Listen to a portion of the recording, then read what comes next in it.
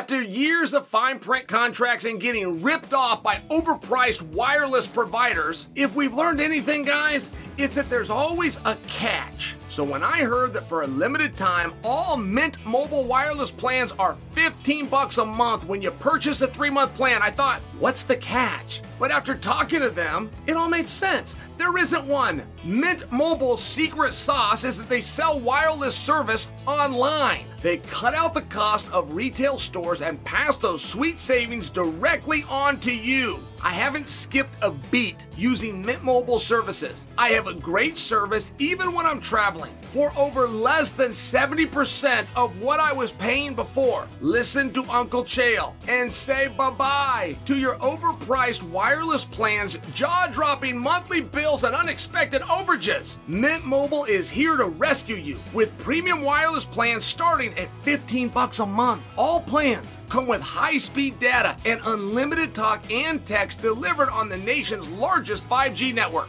Use your own phone with any Mint Mobile plan and bring your phone number along with all your existing contacts. Ditch overpriced wireless with Mint Mobile's limited time deal and get 3 months of premium wireless service for $15 a month. To get this new customer offer and your new 3-month unlimited wireless plan for just $15 a month, go to mintmobile.com/Chael. That's mintmobile.com/Chael. Cut your wireless bill to $15 a month at mintmobile.com/Chael. $45 upfront payment required. That's equivalent to $15 a month. New customers on first 3-month plan only. Speed slower above 40 gigabytes on unlimited plan. Additional taxes, fees, and restrictions apply. See Mint Mobile for details. This upcoming concert season will be all about the boots, and Tecovas is your first stop for the best in Western style. And by the way, you don't have to be into the Western look to grab a good-looking pair of boots. I recently got a pair of ostrich skin round-tip boots, and I wore them with my suit. These boots are so versatile that I can throw them on with a full head-to-toe suit. And Anthony Smith came right up to me and he's asking me where I got them.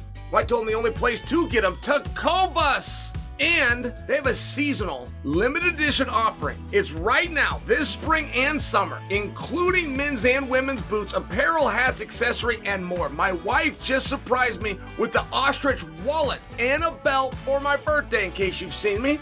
I feel like I look pretty sharp in it. I truly do. And Tecovas has first wear comfort with little to no break-in period. It's hard to find this level of comfort paired with this level of style. Plus, their direct-to-consumer pricing keeps value on your feet and money in your pocket. Stop by your local Tecovas store, have a complimentary beverage or two, and shop for new styles. The smell of fresh leather and a friendly staff are at your service. Many stores even have leather custom branding to make your boots truly personalized. And with regular live music and events, there's no in-store experience quite like it. If you can't make it into the store, just visit tecovas.com. That's TECOVAS.com. They offer free shipping on all boots, as well as free returns and exchanges, and they ship right to your door. Go to tecovas.com and find your favorite pair of boots today.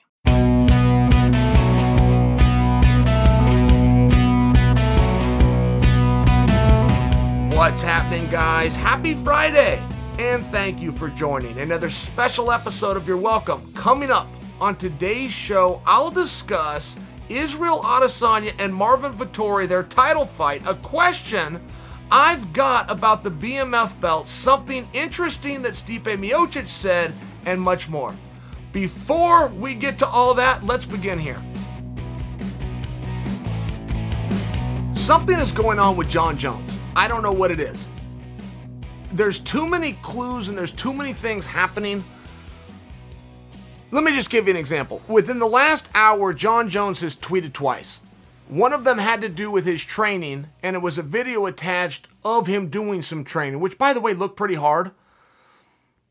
I mean, I don't know that Jon has any greater detractors than his own teammates. Stay with me on this. This isn't a put Jon down session. But make sure you understand where I'm coming from, which is When John was making his run very early on, going through everybody, climbing up to a main event, becoming champion, it was his own teammates that hated him. Now, his teammates didn't dislike him because he wasn't a nice guy. It came from jealousy. He would show up late. He would leave early. He'd show up to practice 3 times a week when they're there 3 times a day, just by example, and then he would go beat everybody in front of him on fight night. So it was one of these things that created a real envy, but also set his own teammates against him. All the Jon Jones stories that any of us have ever heard all came from his own teammates, but I'm sharing with you why they had this negative feeling towards him. They were jealous. There's still a message in that, though. The message is that John doesn't show up to the gym very often. That's true. But now he's showing up more and more, at least, according to the social media, at least in the videos that we see. And he looks pretty damn good. I mean, right? Anybody can go turn a camera on and jump on a treadmill. Specific workout that John was doing today. Well, I understand that. I understand that you could go pump some weights around or go hit a bag, and if you're filming it right and you edit it and cut it and you drop it, you look like you're in the gym all the time. What I'm sharing with you is in some of these workouts, you gotta be working out to be able to do them. In some of these where John's pushing these weights around, you can't just pop in one day, put the belt on, and start doing these squats. There was a whole bunch of days that turned into a whole bunch of weeks, into a whole bunch of months, so that you could do that much weight for the video that you released and put out. So John's working pretty hard. I have a very good level of understanding that he's in pretty good shape, which is something that Jon Jones, according to his own teammates, didn't do in the best of times. I was on The Ultimate Fighter with him. Saw it with my own eyes. I worked out twice a day, every day. That's how much we were in the gym. I did every single workout twice a day, every day. He didn't break a sweat. He did not break a sweat while we were there. So I'm speaking to you from a perspective of this is a guy that likes to go to the training camp. He's one of those guys. He's not real active or real busy outside of when a fight is signed, but he is right now. He's doing a lot. He's staying active. Why? That's very abnormal. In conjunction with, we found out that he parted ways with his managers 3 days ago. 3 days prior to that, it was revealed that his managers had asked for a price tag that was just too far apart. There's no negotiation. There's nothing to talk about. We're just too far apart. So all of these things start lining up. Then you have Francis Ngannou responding to a call out by Tyson Fury. You have Francis accepting the Tyson Fury fight after he gets done with Jones. But the headlines are all telling us that it's Lewis. So there's something very baffling going on here. And there's a lot of options for John. And his Twitter feed, it's tough. It's tough. He should have somebody else do it. There's misspelled words. There's things that you have to put up with because it's John. But he was also bragging about a six-pack a month from now. I will have a six-pack a month from now. I've never heard about anybody bragging about a six-pack a month from now. Six-packs are for drug addicts and teenagers. I don't know any grown man that's talking about a six-pack, but he's saying he's going to have one. He's saying he's going to have one a month from now. Now, that also happens to line up right when you would be going into camp if you were getting ready to fight Francis Ngannou. I don't know that this is happening, but things are happening very fast. Things are evolving. Francis said he's going to fight Jones. I believe he said it on accident. I believe he said the wrong name. But he said it nonetheless. And he said it 3 days after John parted ways with his managers who botched a negotiation according to what we were told 3 days before that. And John's in training. He's staying at heavyweight. A lot of good options for John, right? He's already been said that he could fight for a title at heavyweight, but John could always go back down to 205 pounds. There's a little bit of a new coat of paint in there. Blachowicz is doing a good job with that division. I mean, there's a couple of options for John. He doesn't appear to be doing that. He's even got visions that he's going to have a six-pack in a month. So what is happening? If you were to take all of those clues and you were put those together, if Jon Jones didn't train back when he used to have fights, but he's in the gym now, what does that mean? He's a little older. He's a little wiser. Sure, those could be some guesses.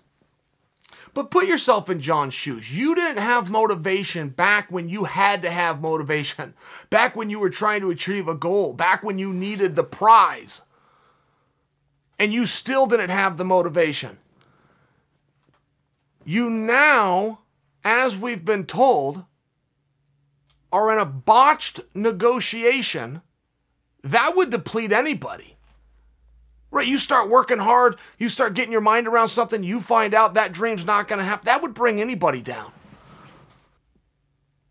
So Mr. Unmotivated, who couldn't be motivated back when he needed to be motivated, is all of a sudden motivated because after a botched negotiation, which would bring a normal person down, at least a degree. I mean, it would kind of, darn it. But it didn't do it with him. There's a lot going on here. There's more than meets the eye here. Francis says he's fighting Jones. Very possible that Francis misspoke. Derek Lewis says he's fighting Francis. John Jones is preparing for something. I'm curious what it is.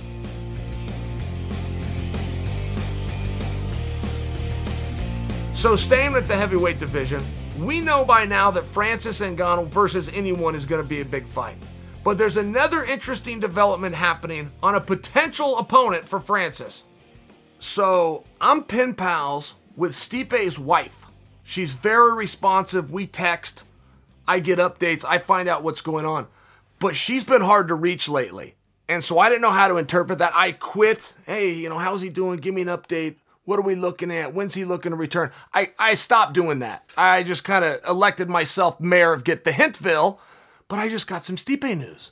And I love it. Stipe, his own words, says he's going to come back against Francis again, but be 250 pounds.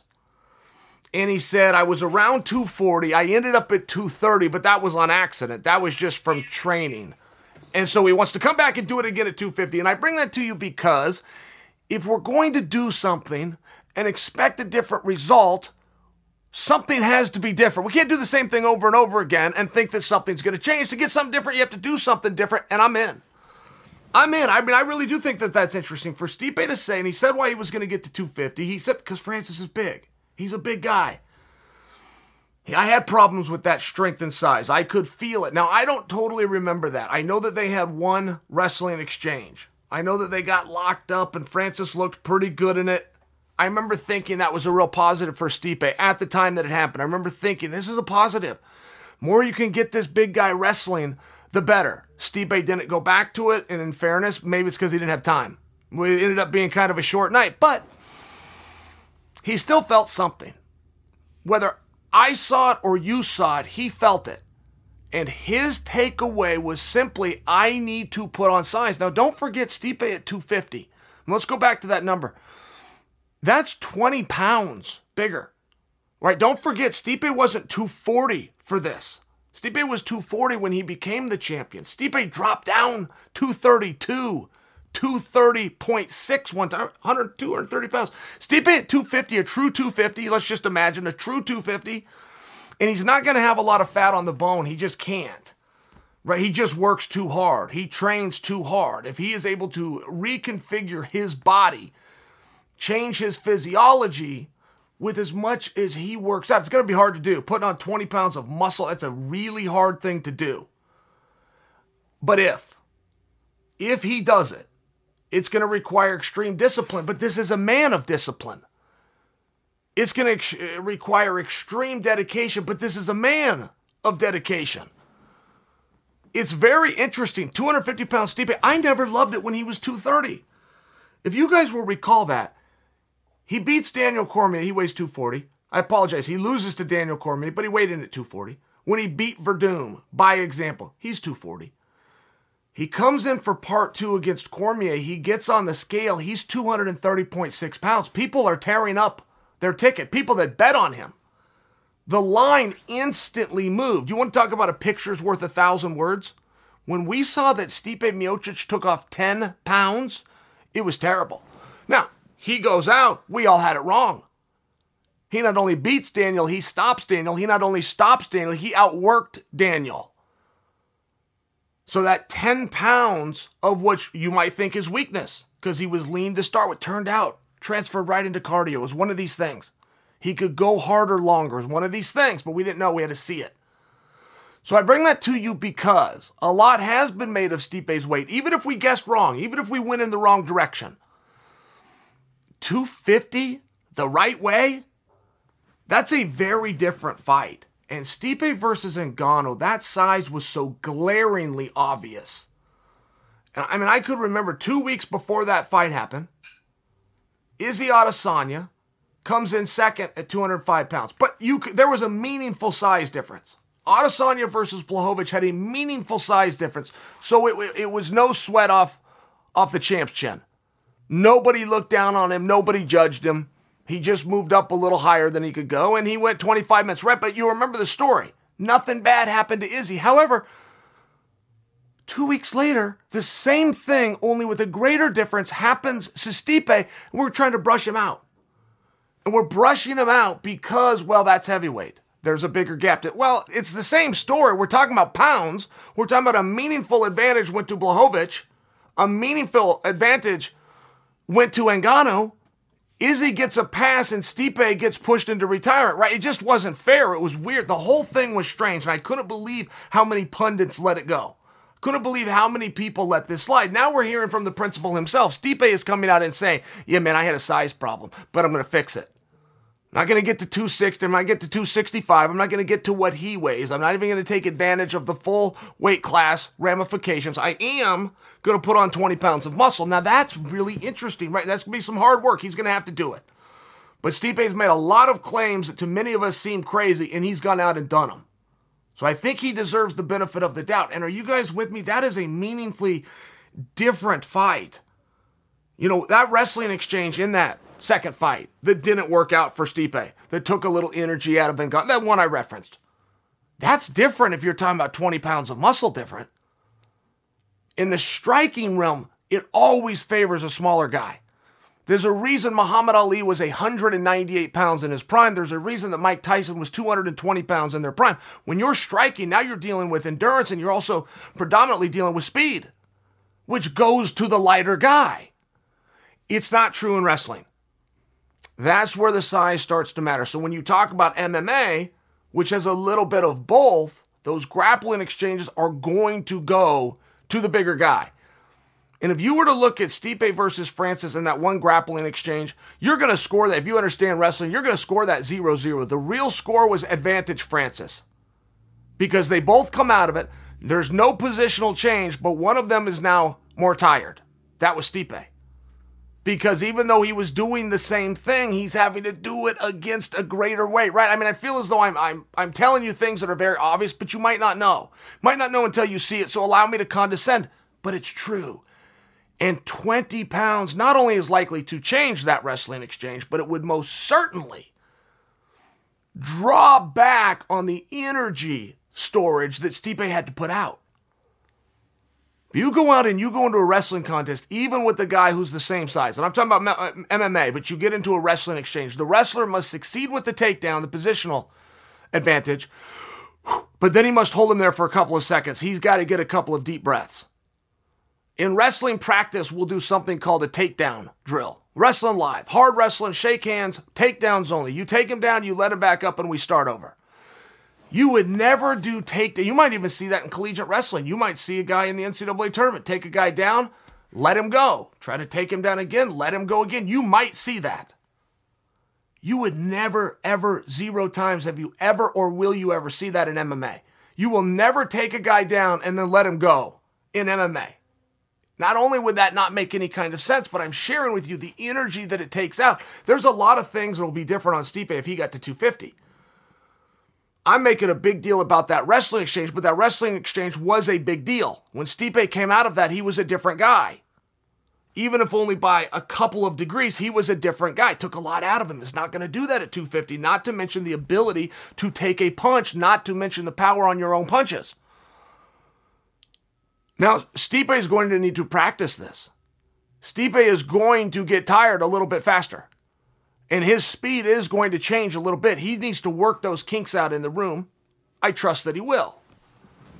But if Stipe Miocic is about to dig in at this point in his life, change his physiology, up himself 20 pounds, I can't tell you guys how hard that is. I've had to lose weight in my life, but one time I had to gain weight.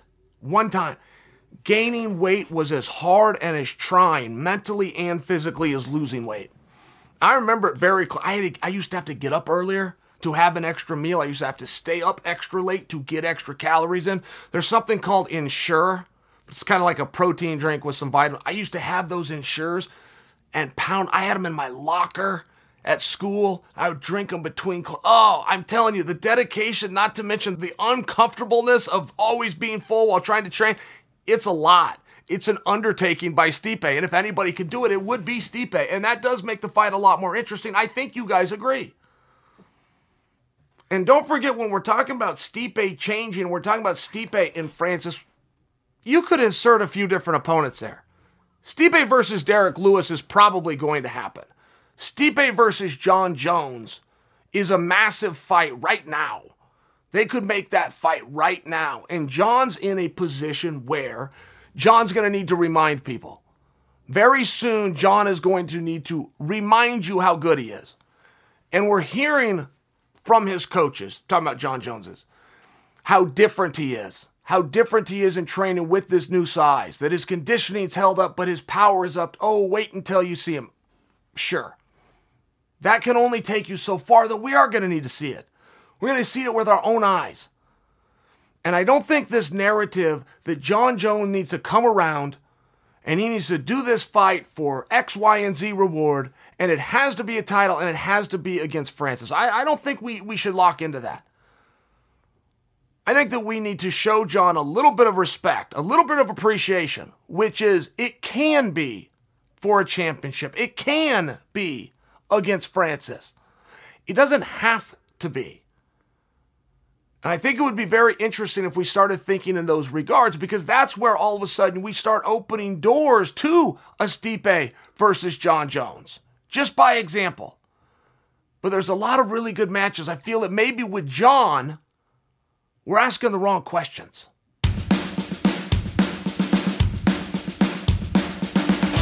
Now, because all of the UFC 261 fallout, I haven't had a chance to talk some big news from last week.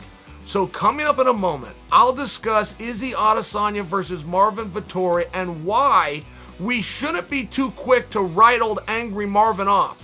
But before we get there, here's a word about one of our sponsors. Today's episode of You're Welcome is brought to you by Athletic Greens, the most comprehensive, tasty, daily nutritional beverage I have ever had. Spring has sprung, and there's nothing more important than keeping our bodies healthy as we transition from the colder months into the warmer ones. I have lots to juggle between my family and business, visiting with you guys, taking my son to practice, catching up on the podcast, and non-stop coverage in the world of combat sports. And sometimes it's hard to practice daily nutritional habits between it all. There is a way, and Athletic Greens is the key for me. It's a daily, all-in-one superfood powder. One scoop contains 75 vitamins, minerals, and whole food sourced ingredients, including a multivitamin, a multi-mineral probiotic, greens, superfood blend, and more. They all work together to fill the nutritional gaps in our diet, increase energy and focus, help with digestion, and support a healthy immune system, all without the need to take multiple products. What a relief. Athletic Greens is my one stop for all of it. It's simple, it's easy. For you athletes out there, this product is NSF certified for sport. It's lifestyle friendly, whether you like to eat keto, paleo, vegan, dairy-free, or gluten-free, and it contains less than 1 gram of sugar without compromising on taste. Athletic Greens is offering my audience a free 1-year supply of vitamin D and 5 travel packs with your first purchase if you visit my link today. So whether you or a family member are looking for peak performance or better health, covering your bases with Athletic Greens makes investing in your energy, immunity, and gut health each day simple, tasty, and efficient. Simply visit athleticgreens.com/Chael. and join athletes and health-conscious go-getters around the world who make a daily commitment to optimal health every day. Again, simply visit athleticgreens.com/Chael and get your free 1-year supply of vitamin D and 5 free travel packs today. Vettori versus Adesanya booked coming up in June, right around the corner, not even 2 months away. And story came out. Okay, make sure you follow the timeline because Dana said, I am going to offer this to Whitaker. If Whitaker does not take it, I will go to Vettori. He did just that. But there's a major lesson in how quickly these things happen, right? Dana said, here's what I am going to do. He made a phone call, didn't hear the word yes, made another phone call, did, and booked it. And you really do need to understand that this is the way that this sport and industry move. I mean, we're seeing guys that are holding things up. Why would Dana stay on that? Why would Dana call the guy he believes in Whitaker is the number one contender? If he gets a no, put the phone down and you've got to make another call. I mean, I only bring that to you because it's really important that you see this is very consistent. This is very much how things happen. Vettori is very much getting an opportunity because somebody else said no. That's fine. What's wrong with that? When Vettori's phone rang, Vettori said yes. I bring it to you because this is a month removed from John Jones saying no. But there was no singling out. There was no special treatment for. This is just the way it works. If you're on the phone with somebody who's giving you an answer that's opposite of the one that you need, you got to put the phone down. You got to make another call. That's just the way it works. So I'm just pointing this out for you because it does not take away from Vettori being the number one contender. He wasn't one phone call earlier. He is now, right? But you understand that? Like, there's a lot that goes into being a number one contender. It's not just who did you beat or most recently or how you looked doing it or what the number is next to your name based on the ranking system. It's not. The number one contender, there's a whole pie that goes into that, and saying the word yes is every bit as relevant slice of that pie as anything else. That's one thing that people don't take into consideration. But it's a very real thing. And Vettori is now officially in writing. It is no longer a debate. It is not a discussion. And even if he wasn't the guy, what moved him up? Not a punch, not a kick, not a win. Telephone call where he said the word yes. I bring that to you because of the power within that word, but also the understanding things are time sensitive. We've got to go. We are moving, and we are moving now. We are going to get this resolved today, and we're going to go in order, but either way, a name goes on that board today. It's important that you understand, and it's important that you think of that in that regard. And meanwhile, I saw the odds came out. It's basically 2-1, Adesanya, basically. But I was talking to my partner, Ryan, and he goes, well, Chael, do you think that Vettori could beat him? And I go, Ryan, do I think Vettori could beat him? Yes, I think Vettori could beat him based on Vettori's last fight where he beat him, according to one of the judges and Michael Bisping, who's a Hall of Famer in the division and happened to call the fight that night. I mean, only bring that to you because to act as though this is a foregone conclusion, I don't know what disrespect Vettori has gotten. And I do get the appreciation for Adesanya. We are seeing a rare talent there. But we're also seeing a willingness by Adesanya. Right, when you talk about being the greatest ever, the greatest evers do have a couple of things in common, which is not only did they beat a division, they beat it a second time. Right, it's the big thing that George St. Pierre did, which is why nobody can claim George's spot at the throne, at least of now. And Usman is starting to do it, but that's what the real greats do. The real greats beat them all and they come back and beat them again. It's just the reality. That's just the way that it has always worked historically. And Adesanya is now in one of those moments. But I was asked a question, can Vettori beat him? My goodness, one licensed judge already thought that he did. A Hall of Famer in the division already thinks he did. The announcer of the fight who had the best seat in the house thought he did. This is with Vettori coming off the heels of having an all-time takedown record. That means that he got takedowns regardless of the round and regardless of the effort it took to get them. Takes a lot of energy. Vettori got a record. This is also on the heels of Adesanya suffering a defeat by being taken down. This is not rocket science of any level. These boys are going to have to go fight. I see why Adesanya is the favorite. As much as I say one judge thought Vettori beat him, two other judges same night thought he didn't. I get it. But that's also why we need to have this rematch. And I would have anything but a foregone conclusion on this. I would very much be interested in how the training camps are. Because there's something in sport to be said for momentum. And Marvin is a very hungry guy. That's very obvious. Just by his willingness to go out on short notice, into championship rounds, return fight, any opponent, different opponent, right? He's showing a willingness, but that willingness comes from a hunger, which comes from a drive. And that same hunger and drive took Adesanya to the top of the mountain. For me to question, does he still have it? Well, we're always going to question that. That's what we do to the greats. When you have a guy who has a level of success that you've only dreamed of, you do start to have, well, does he still have it? Because you're going to need it, right? Don't forget, this is a game of inches. And while Adesanya is meaningfully better, recognizably better than the night he fought Vettori, I think Vettori is too. I think Vettori of today kicks that Vettori's ass. I know that the Adesanya of today kicks that Adesanya's ass. But that really is part of the question here. Who does want it more now? Who's hungrier right now? And that's a real question that can be quantified over time. Conor McGregor versus Dustin Poirier. Great example, one that's fresh in your minds. But Conor did not want that as much the second time as he did the first. He could use all the right words. He could say that he did. He could take the physical actions. He could go to practice. He could cut the weight. He could fly over to Fight Island. But Conor would tell you, and I believe Conor has told us. I believe that's what the trilogy and what this new fight with Poirier is about. That Conor recognizes there was a time to dig deep.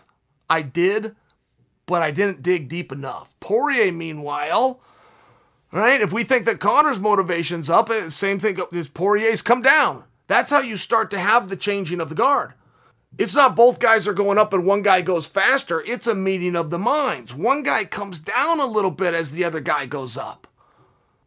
I would imagine Adesanya, who is very ego-driven, is not crazy about the fact that he had that experience with Blachowicz. I would imagine that Adesanya is extremely hungry, but it's a fair thing for me to bring up. Because it is going to be a little bit problematic, in my opinion. I'm surprised with the odds. I'm surprised with the odds in this regard. They only look at what happened in the last fight. Adesanya got taken down to lose. Vettori got takedowns to the extent of an all-time record to win. There's a real juxtaposition there. And contrary to what you may remember from the Holland-Vettori fight, Vettori got rocked bad. He just didn't show it. So a lot of you guys don't know what happened. Vettori's knees never buckled and Vettori never took a step backwards. But he got tested on that chin and walked it down. So you may not have seen that it happened.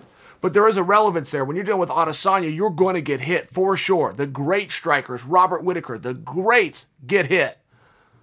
It's a matter of how they react. Anderson Silva, the great strikers get hit by Adesanya. He's just too damn quick. And he's tricky. And Vettori knows it.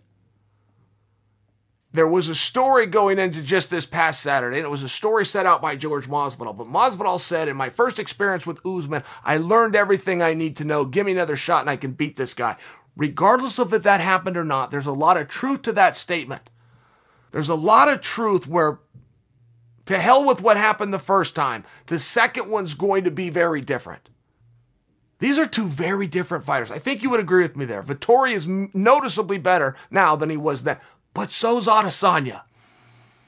And historically, when a guy gets passed, remember this, it's not they're both moving forward at a different rate.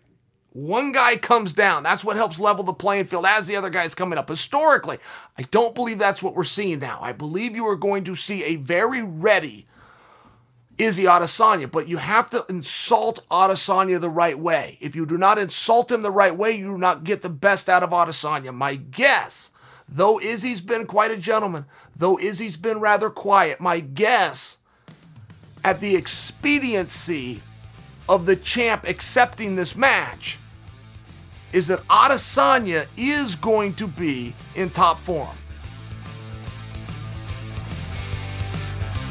moving from Angry Marvin to a guy that all of you get very angry about. So Jake Paul, on the back end of whatever that was with Cormier over the weekend, was doing an interview and is stating that he wants to fight Nate Diaz. Paul then came out and said his long-term plan is to end up in there with Conor. As a matter of fact, if I beat, or after I beat, if I'm quoting him, Nate Diaz, nobody could deny me the Conor fight. All right, hold the thought. Few problems. First off, and I see MMA fighters do this all the time too, they sit down and they decide who they're going to beat and in what order and what reward they will get for doing it. It never works. It absolutely never works, which is why I beg and plead with you guys to quit worrying about your ranking and focus on your placement on the card. And I can say it until my voice goes hoarse. It just doesn't end up happening that way. Because MMA fighters get influenced by their managers, and their managers don't know anything about MMA. It's just one of these tough things, but it's what keeps this circle going around. And I bring it to you because Paul's making the same mistake. If Paul thinks that getting a fight over Nate Diaz and or beating Nate somehow assures him of Conor, one's got nothing to do with the other.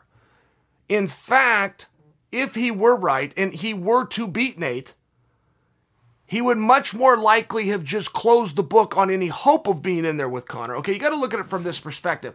None of these guys get to fight unless their promoter tells them they can. In the boxing world, that's called a co-promote. In this world where you, the athlete, are exclusive to an organization and the organizations don't work together, nor do they even show an interest that they want to, that's why co-promotes don't happen. They don't happen. So like when you were able to see Ben Askren, just so you understand this stuff's very obvious to me, but I sometimes have to remind myself, so I'm trying to break this down. When you saw Ben Askren come over and be able to fight Paul, that is because Dana released him. Now Dana would have every right and every fiduciary responsibility to make sure that he, Dana White, participates in that. He generously sidestepped. He generously released, encouraged, and allowed Ben Askren to go and do that. Now, things were very different. Ben Askren was all done fighting. By example, Ben Askren was not going to go into the octagon again. He was not looking to trade this date for this date or this participation for this participation, but it still was Dana's decision. Dana had every legal right to stop that, but he even had a fiduciary responsibility that he turned a blind eye to out of generosity, out of absolute kindness. Now, I bring this to you because Nate Diaz does still have fights, and you would be trading a date, and you would be trading this event for this event. So that isn't something that Dana is likely to do absent of a co-promote, and Dana doesn't want to work with these guys. He's not going to co-promote it with them. I only bring to you because Dana even shut the book on this entire thing a week ago at a press conference, and he went as far as to say, I will have my lawyers get involved if you continue to talk to my fighters. Now, just so you guys know what that's about, you cannot do what's called interfere with a contractual agreement. That is a federal law. If somebody has a contract with somebody else, you cannot come and interfere with that. You could not come and recruit. You could not come in to a company, want an entire department, and come and do a raid. You can't do it if they have a contract. You have to be very careful, literally, with your words. A phone call could break a law. So Dana is watching these phone calls happen in front of his face and has been nice enough to let it go until the press conference where he finally stepped in and said, I got guys under contract and you're attempting to interfere with that, and it's illegal. Get your own guys. You're so goddamn good at promoting, go get your own stable. It's what I had to do. If you think that it's so easy to make guys a wanted commodity, then just go do it with your own crew. It's what I had to do. And I'm not going to just hand them over to you, particularly after the product that Triller put out, which was embarrassing. Which sent the sport back 20 years. I mean, it was terrible. It was bad. It wasn't just hard to watch. It was embarrassing. I was uncomfortable. I did not want people to know that this is what I do. And I'm not a prude. I'm not prude on this stuff at all. I didn't want people to know that this is what I associate with. It was embarrassing. That's the right word. It was embarrassing. Dana said, I'm not having anything to do with it. I'm never doing this again. And by the way, don't talk to my guys or I will get lawyers involved. Dana has the right. And I'm only sharing this with you because if they are so goddamn good at what they do, and if they can bring in so many pay-per-view and they can have so much interest, then go and do it with your guys. And that wouldn't involve a Nate Diaz. If you have an interest in rubbing elbows with Nate Diaz, there's a way to do that too, and that's called the Octagon. We could talk about your skill level, and we could talk about getting you a license, but then we could talk about putting that fight together. You're trying to do something over here with my athletes. I just want you guys to understand, because Dana touched on it and got off of it. But Dana also assumed, because that's the language he speaks every day, that perhaps you understood, and I want to explain why there's a difference. I have to make sure you understand that so that you can then understand my overwhelming point, which again ties back to Conor McGregor. That is a cash grab. We've seen what a good job Conor does of bringing attention, and that's what Paul sees. I'm aware that you understand that. But it still involves Dana, who has said, this is a sideshow. I'm not doing it. I helped them once, regrettably. Now that I have seen who and what they are, I'm out. And best of luck. But you will carry on without me. So when Jake talks about, I want Nate, and if I beat Nate, that will give me Conor, I'm just here to share with you guys that none of those things are true. And Paul is the ultimate troll. He has done nothing wrong in any of this. He did nothing wrong getting nose to nose with Daniel. He did nothing wrong dismissing Daniel's challenge of MMA and to focus on a guy 50 pounds smaller in Nate Diaz. I mean, that's a hard night out. There's no way to do Nate Diaz that's fun, and there's no way to do Nate Diaz that's gentle. That's a hard night out. I'm just speaking to a troll who is likely trolling, right? So that if I fall for it, but I understand that I could be. I'm just not going to take it with a grain of salt. I'm taking it at straight face value and explaining to you guys what the problem is, which is if the end goal is Conor, he is very right. Anybody can sell a Porsche. I see guys that do this all the time. Anybody can sell a Ferrari. Bring me the guy that can get the Volvo off the lot. That's the car salesman. People do that all the time. If I was to make a big fight, I would put Conor McGregor in there with George Masvidal. Oh my God, great job. Move over Sean Shelby, right? I mean, come on. I'm not speaking about these obvious things, but it's the same thing that Dana's saying. Look, you act like this is an easy business. It's not. It's really hard. And it's so hard and takes so much work and so much thought and so much time that you're trying to come in on what I've done and you're trying to do it with my guys because you don't actually know what you're doing. Dana said all of these things, but he said them in about 3 words. So if you didn't know what he was saying, I'm going to explain. I'm going to expand for you. When Dana talks about, I have built the business, that's what he's you think this is easy? You think it's easy to have interesting characters, meaningful people? That other people will stop what they're doing and tune in to watch? Paul did that. He didn't do it through boxing. He did that through his YouTube success. Lesnar didn't do that in MMA, to use an example. He used that through his wrestling success. That's okay. CM Punk, everything's fine. But we understand it's not about boxing. It's about entertainment. We understand that it's not about successes. It's about notoriety. And if you want to capitalize on that, by coming and using my guys, I let you do it once. I saw what you did. I will not do it again. But if you're so good at what you do, just do what I did. Go get your own guys.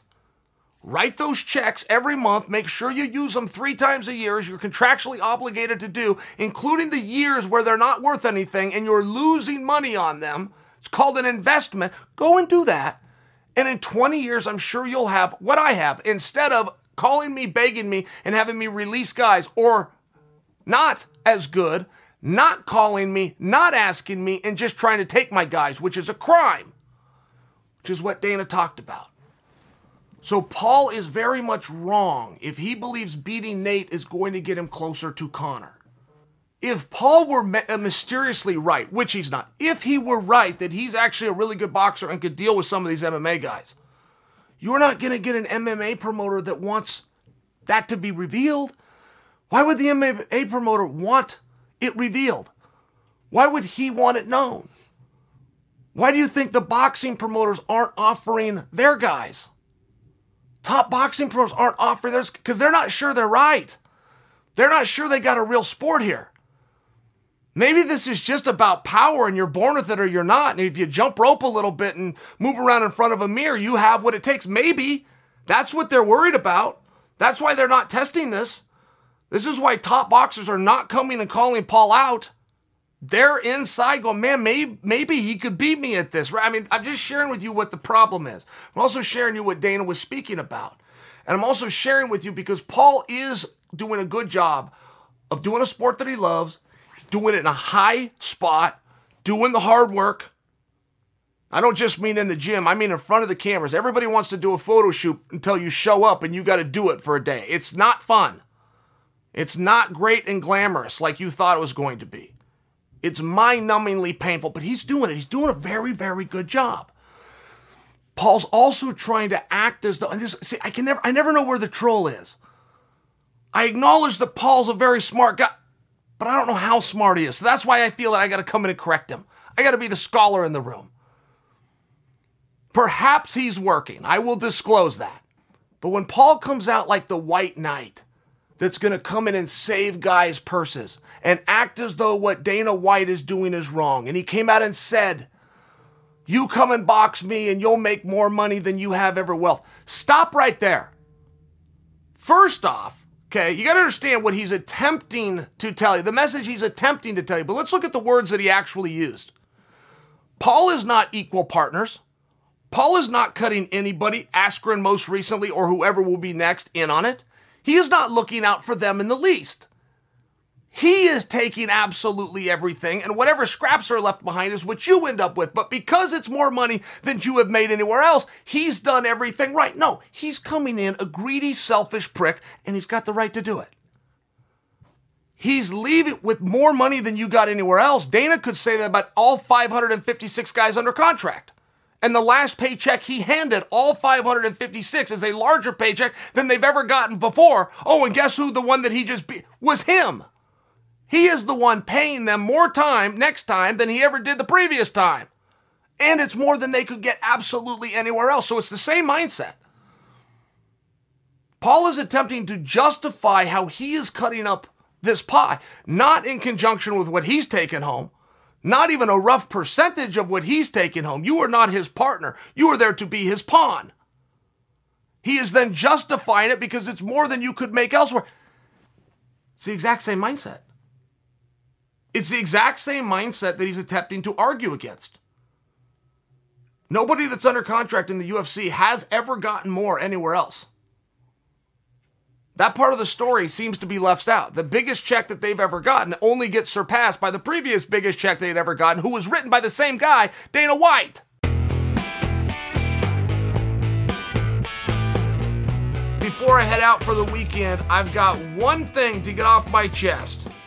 You know what? I'm just about done. I am just about to give up on this. There is one person alive who is keeping the BMF dream a thing, and it's me. And you guys aren't helping me. What am I missing here about opportunity, about having another championship? What am I missing about testing something at the Mecca, selling it out completely, bringing in world leaders and Hollywood's biggest star? I mean, what is it that I'm missing that we wouldn't go out and duplicate that? Why am I alone? But I am, and I'm just about to stop.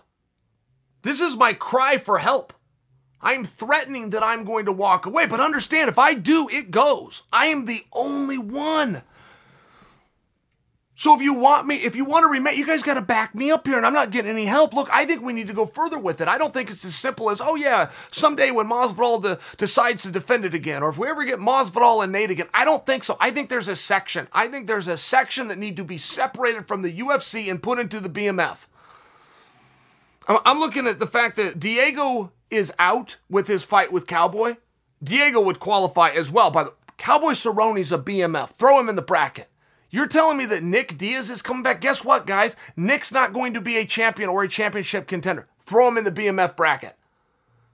George Masvidal is the BMF because nobody's taking it from him. He got to go into the bracket. I think when we start looking at things this way, what is Carlos Condit doing? Does he still have an active contract? Boom, he needs to go into the bracket. I mean, all of a sudden, we start to have this BMF. Let's work this thing out, even if it's an 8-man. That's what I am proposing for you. I am proposing that we get 8 guys together, we start in the quarters, we go to a semis, and we get to a final, even if it has to be done outside of the organization. Don't forget, that is how Eddie Alvarez and Justin Gaethje went about fighting for the UFC's most violent man.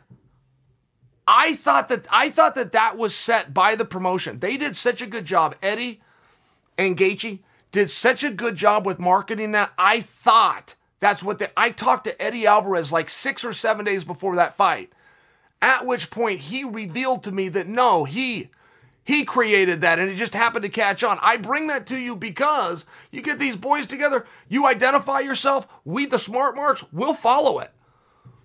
We will follow it if, in fact, Masvidal makes himself part of it and hands that trophy over. If you guys don't want to recognize it, the boys will figure it out themselves, but that trophy really means something. You guys know where this came from? There used to be a time in this world, it was very important to be a good fighter or to have a good fighter amongst you, but you used to be fighting over land or life. Somebody rode into your village or town, you had to fight them or they would take your life or they take your property or both. So now we live in this world, we don't have land or life. It's not an actual fight. It's not an actual fight to the end, but we call this sport a fight, but we have to be fighting for something, so they put a belt up, and guess what? You get guys to change their life trying to get a hold of that belt. One of them talking to you right now who would sacrifice everything, put everything on hold to try to have this belt. That in truth, it's not a real fight, and in truth, it doesn't really matter if you have or not. Well, it does to some of us. To some of us, it means a lot. And that's completely up to Masvidal. They don't have to put that in the contract. They don't have to put that on the marquee. Masvidal has to put that out there, the same as Gaethje and Alvarez did. They both agreed to it, and they both agreed to live with the result. That is sportsmanship at its finest. We agree on something, I tip my head or you tip yours to me, and we walk away, but this is the way it is. And the grudge can continue, and the personal animosity can continue, but the respect to what we agreed upon ahead of time will also stay intact. I bring that to you because I submit. I'm just about done. I am just about done. People need to be calling out Masvidal for the belt, or they demand that he vacate the belt, but they need to treat it like any other belt. I would be demanding you come after it. And by the way, I make a very fair point. I have another point here, right? This whole thing has an underlapping tone, which is we have certain guys that are not going to qualify for the standards of the organization, which is champions and contenders only. We have other guys who have done enough, and because of their laurels and because of our appreciation to them, not to mention we really like to see them again, and they don't want to quit showing us stuff. Nobody ever wants to be done with sport. You never wake up and go, I'm done with sport. One day you wake up and you find out the sport's done with you. But there is a group of these guys who would still like to do it. They can still do it at a high level. They can still command a big price, a big spot on the card. But in many ways, they need to find each other.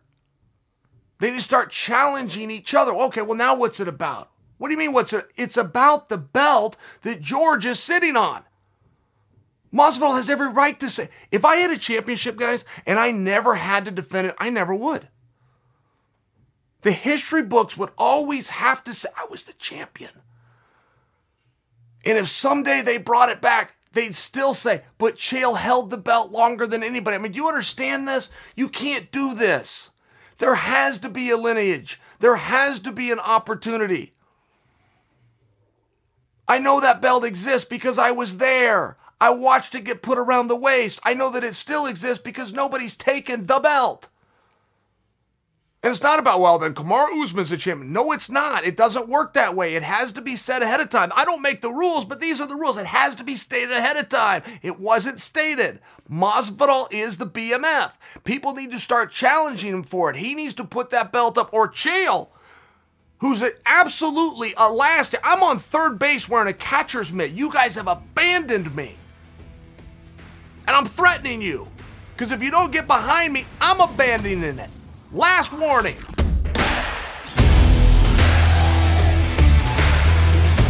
All right, guys, that's it for today's show. I hope you enjoyed it. I just wanted to thank all of you for continuing to download and listen to every show every Wednesday and Friday. Have a great weekend. Enjoy the Reyes fight. I will be back next Wednesday to discuss it. Until then, I'm Chael Sonnen, and you are welcome.